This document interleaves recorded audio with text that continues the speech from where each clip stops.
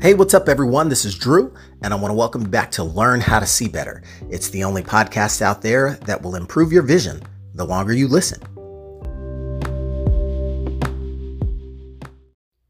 Today, I want to talk about the underdog. The underdog. The underdog.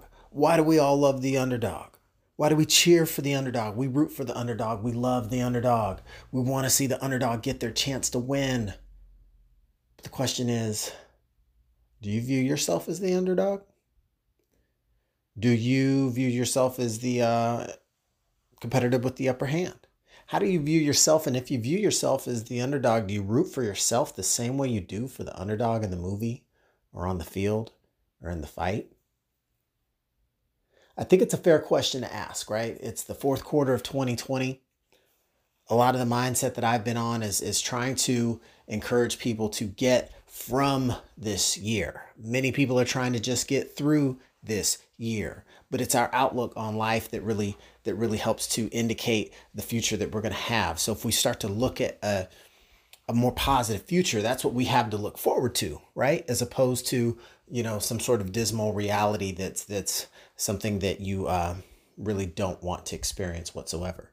So as you get this attitude, as you get this swagger, as you develop the mentality of I'm in it to win it, Q4 2020, and you're going for it, it's fair to say that there may be some underdogs listening right now. And to recognize if you associate yourself with the underdog, you feel like you're at the underdog status, or you feel like the goals you set for yourself or the score that you're attempting to attain, you're not quite there yet with the points, the stats, whatever it may be that you're tracking. But it's important to look at the underdog as a symbol of hope, symbol of, what's possible. And thinking of all the instances, or at least a few of the popular ones, when we look at the underdog in different times we've seen in life, and how so often we can get behind a cause of cheering for someone else, but how often will we get on that high horse and root for ourselves, to shake those pom-poms for our own benefit, right? I mean, I think back to, when I first saw the classic Rocky series, Rocky Balboa, the infamous, tough Philly boxer that scraps his way up to the top. And along the way, he meets these big, brutal opponents that constantly have him beaten into the canvas, whether it's, Clubber Lang or Apollo Creed or Ivan Drago. I mean, the list goes on. And there's always the image of us looking at Rocky Balboa laying beaten, bloody, and bruised on the canvas, just with stars flying around his head, looking up at the rafter lights. And what do we all recall in those moments of defeat? In those moments of defeat, why we cheer from the underdog is we recognize what happens to the underdog in that moment of defeat, that sense of defeat. They actually have this moment of clarity. In this sense, it got some sense knocked into them, or the sense knocked out of them. But in any instance, it's a moment of clarity. And in that moment of clarity, what the star character, the hero of the story on the journey allows themselves to do, or manages to actually do, is separate themselves from the situation. It's as though the spirit within Rocky left the canvas and was able to connect. And you hear him, Adrian, right? The rally cry.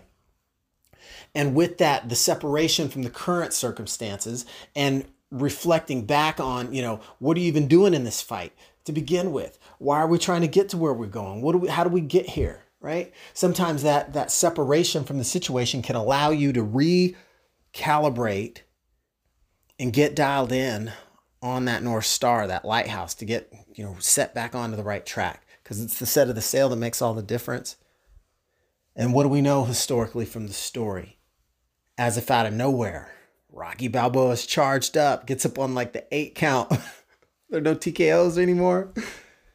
And he comes back to an amazing victory. And it's like the guy's unstoppable. He's able to recharge himself from that time out from the battle to recognize what was really what, and how he could tap into his own secret power and accomplish great things.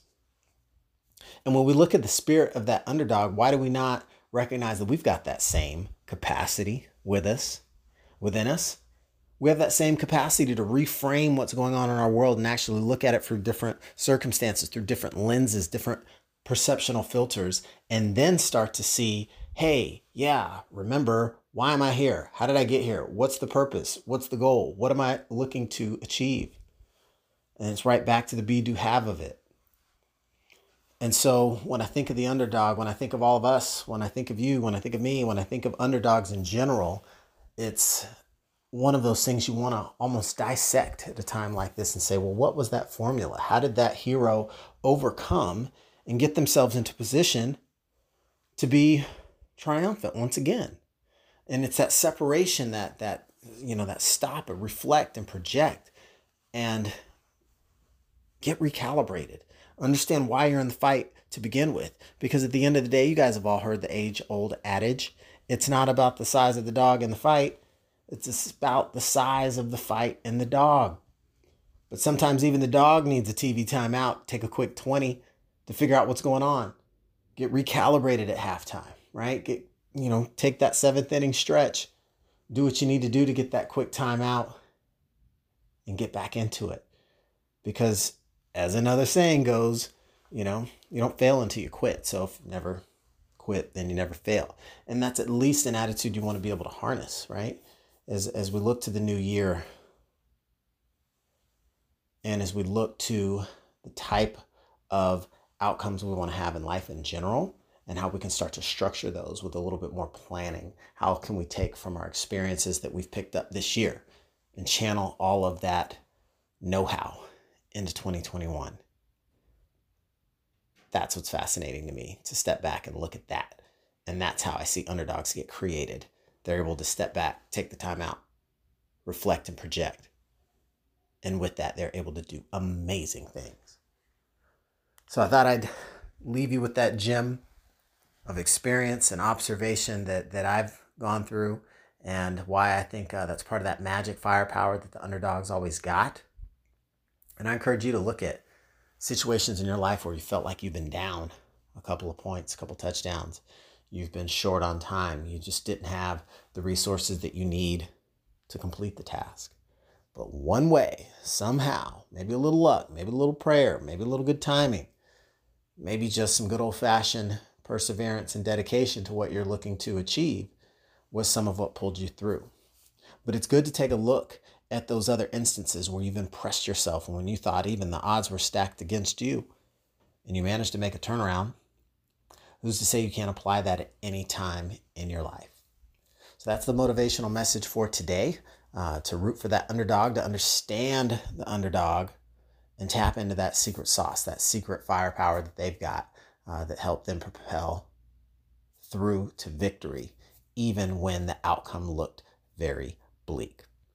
So that's what I've got for you guys today. Be sure to tag a friend for all you underdogs out there and share it with a champ, because even the best champions out there know what it's like to be an underdog at some point, because all experts were once beginners. Until next time, thank you guys for tuning in.